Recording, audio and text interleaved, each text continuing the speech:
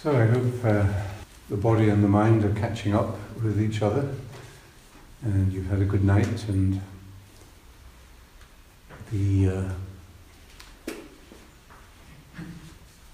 rhythm of the day is beginning, and as I said last night, it carries us along. It's a friendly rhythm. It's important that we serve it in a way, or we respect it and respect each other, by being punctual and by being aware of the silence. But those are aspects of discovering really just how benevolent the retreat can be for us. The Spirit is there to give us a gift, and we are just here to learn to receive it. So I hope you're getting into a relaxed state and allowing the friendship and the sense of community and the rhythm of the life itself to carry you.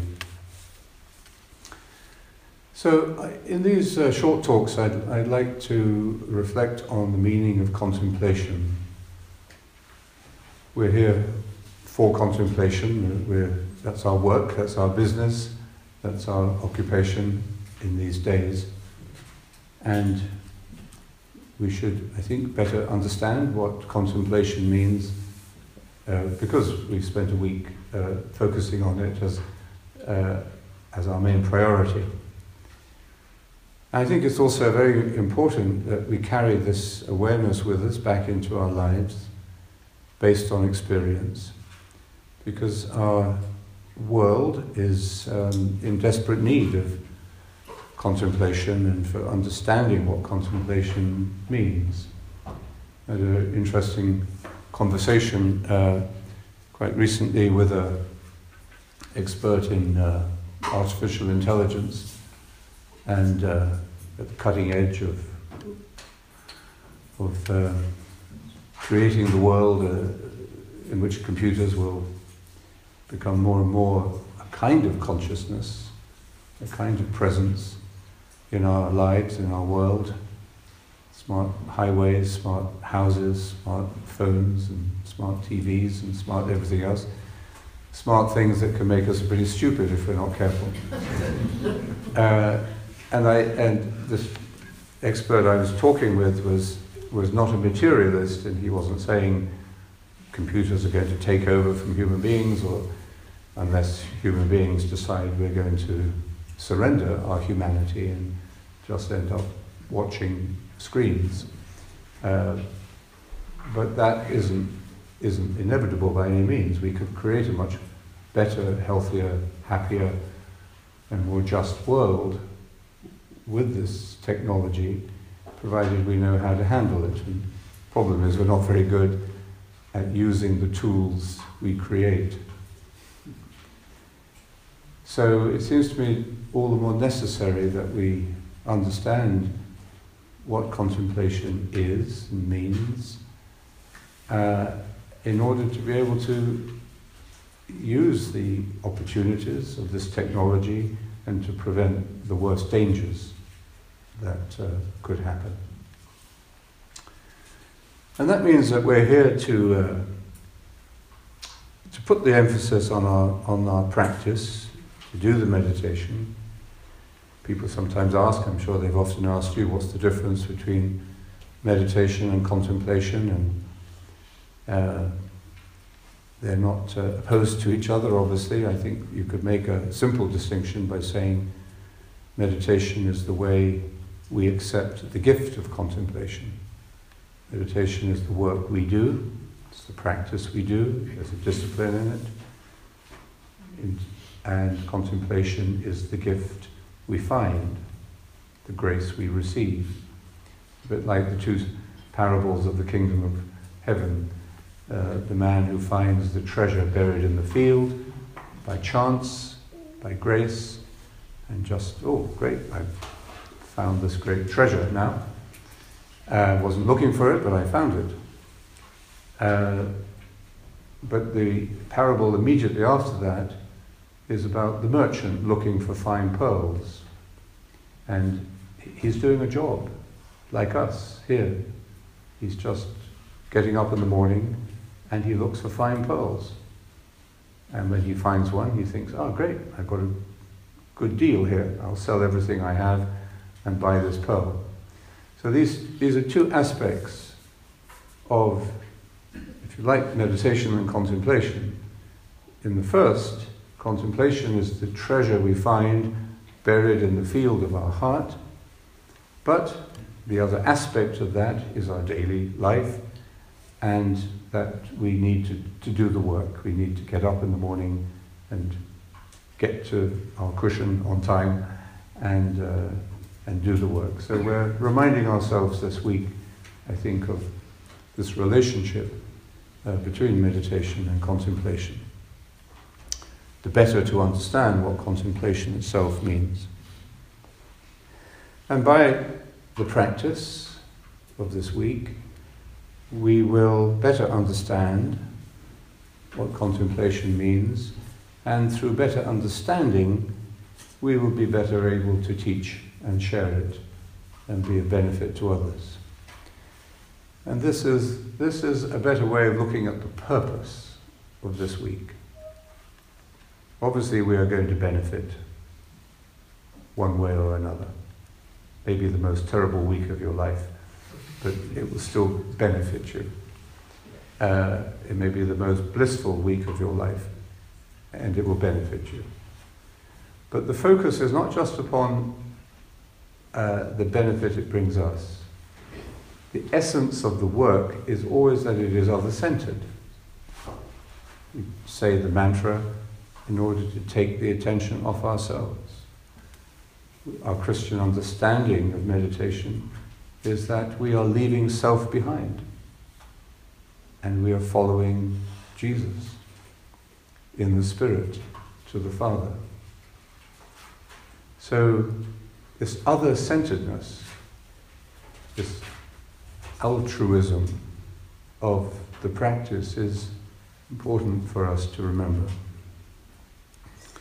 And it's important particularly because in contemporary spirituality, especially in secular forms of spirituality, where there is a contemplative orientation, as in mindfulness, for example, and other practices, this contemporary spirituality is often very limited, and it prevents us from going the full distance because it cannot see beyond the benefits it brings me. Contemplation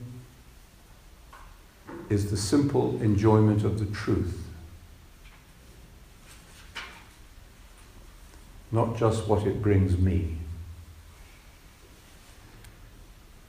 It's like when they asked Jesus, the disciples, what about us? What are we going to get out of this? And so he said, you'll get a lot out of this. You'll get houses, you'll get families, you'll get friends, you'll get a lot out of this work of following me. But the point is that you don't do it for that reason. If you do it for that reason, then you're not doing it. So this week, I hope we will become more simple, more joyful, and more truthful. So what do we mean by contemplation? The word contemplation comes from the Latin, and it's a translation through Latin of the Greek word theoria, which sounds like theory. Theoria, however, actually meant vision. It meant seeing. It's related to the Greek word theoros, which means a spectator, and or teya, which means a view, like the view we had this morning as we were doing our walk. It's what we see. It's, I think it gives us also the word theatre, where you are watching a performance. The deepest root, probably the Indo-European root behind this word, simply means to perceive, to know, to be conscious, to see. Now this is very different from the word theoretical. When we use the word theoretical today, it means something, what does it mean? Something not quite definite, it's something abstract, something tentative, something possible. It doesn't have that sense of immediate perception. It's a theory. But teoria, or contemplation, is not about theorizing in that contemporary sense. The Latin word is also very interesting, contemplation. It has the word temple in it, contemplum, contemplare. And the word templum, or temple, meant originally the space in which a spiritual work, or maybe the divination of an augury or something, was done. It's the space set out either in the sky or on the earth in which this work is done. It's not what you put into the space. It's not what occupies the space. It's not the building. It's not the physical temple of Jerusalem or the mosque or the synagogue or the church or St. Peter's. It's the space itself. So this, I think, speaks to us very clearly what we do when we meditate. It's not what we put into the space, it's the spaciousness itself. And the sacredness is the spaciousness. So it's worth just keeping those meanings in mind when we think about the meaning of meditation and contemplation for today, because there's been obviously a very big shift of meaning in popular language, from teoria to theory, and from contemplation, or from temple, meaning from space to building, or contemplation. If you look up the word contemplation in a dictionary, it's all about thinking about, or reflection, or pondering. One definition that is terrible definition is religious pondering. It's not exactly what we think of as meditation, is it? So these shifts of meaning over time have happened as cultures gradually forgot the original essential meaning and the experience that is at the heart of the meaning. So we forget. And it's reflected in our own personal, gradual drift. I looked up the word drift because in different languages, because it's an important word. La deriva, I think it is, in Italian, and strombe, I think, in Dutch, and das Treiben in German. So this is the drift, the way you gradually move away from the direction in which you should be traveling, especially on a boat, you know, or if you're driving on a highway and you suddenly start drifting, you start getting sleepy and you start drifting across the lanes. Dangerous. Because a small drift at the beginning of the journey could mean that you arrive a long way away from where you were supposed to be going. So over time, this small drift becomes a major problem. And I think we have reached that crisis problem today in our culture. And we can reach it in our personal lives when we suddenly hit the wall one day and say, what the hell is my life about? There's no meaning in it anymore. There's something missing in my life that is so important, but I don't know what it is.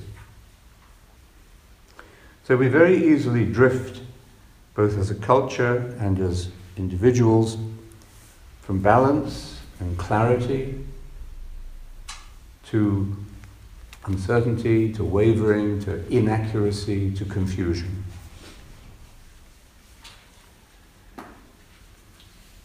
So, theoria, or contemplation, is about seeing clearly the vision of God.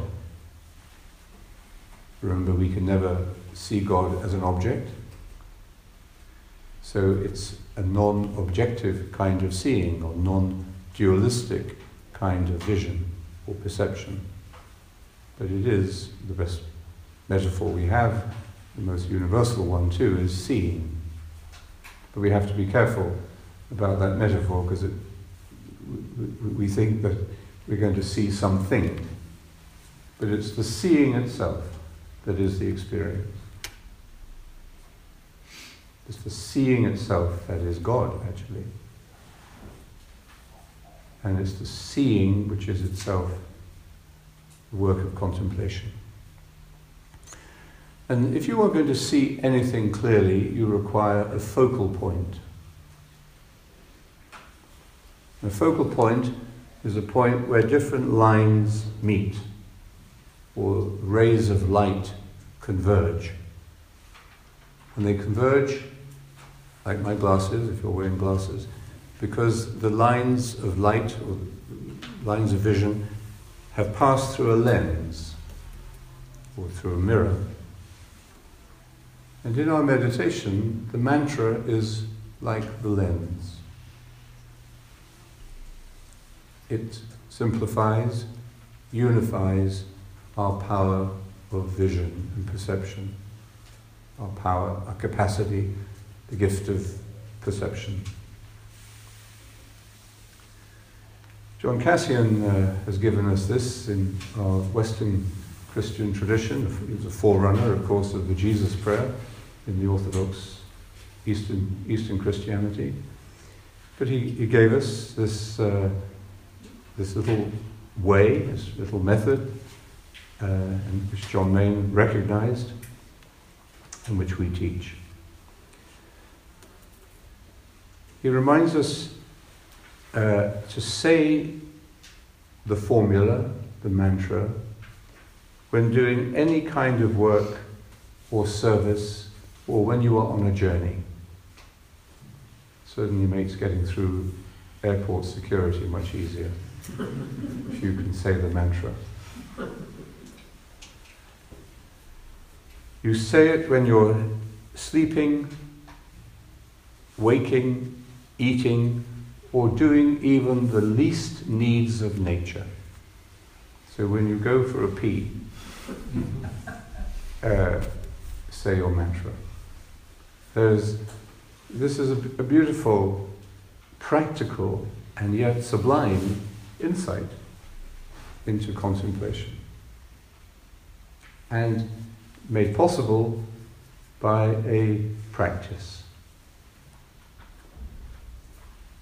Contemplative practice is necessary for discovering what contemplation means. Otherwise, you'll just get haphazard insights into it, but you won't come to know it or integrate it. And your life will probably not become a contemplative life. It will be constantly hanging on by your fingernails and constantly slipping off, constantly drifting. So we need normally, we need a contemplative practice in a progressive and consistent way, a discipline, which controls the drift that is always the danger. It's the human drift that we see happen to Martha into distraction. It's the human condition, not my fault or your fault. We all have this. It's part of our mortality, perhaps. It's just part of our humanity. So we need this practice in order to control the drift and to come back to the right path, and that we don't fall into false contemplation or distraction.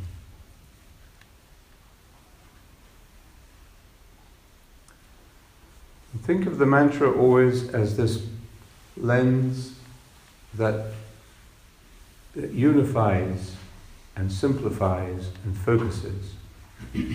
Cassian says it embraces all the feelings which can be implanted in human nature and can be perfectly adapted to every kind of situation.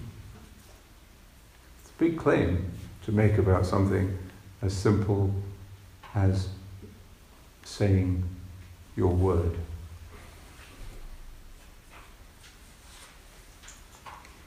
In the Cloud of Unknowing,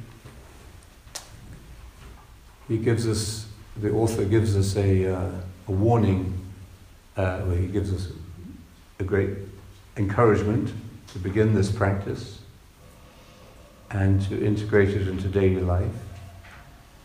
He makes an important point in chapter 8 where he says, no life is completely contemplative, no life is completely active. Every life is, of course, a combination.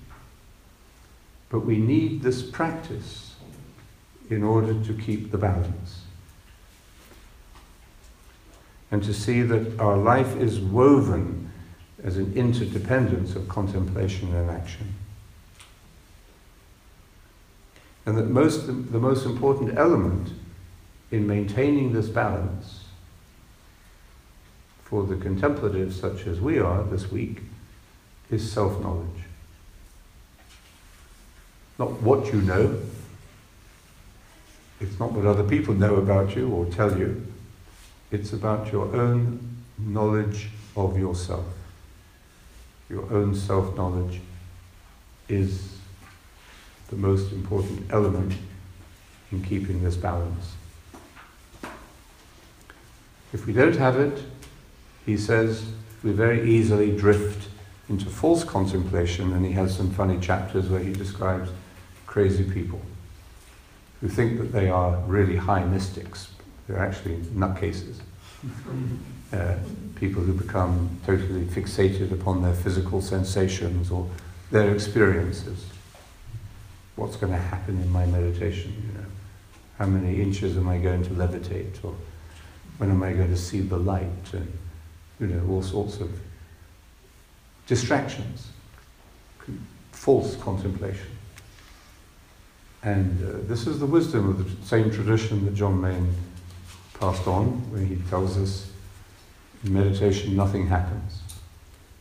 So in other words, don't look for experiences. It's not experiences that matter, it is the experience that matters.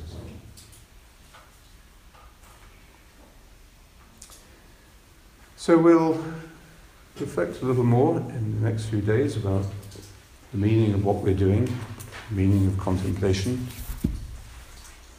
and the important thing is to give ourselves that sacred space and sacred time that we are giving ourselves this week. The templum, the temple of our hearts, and the temple of our community, our friendship. And in that templum we do this work.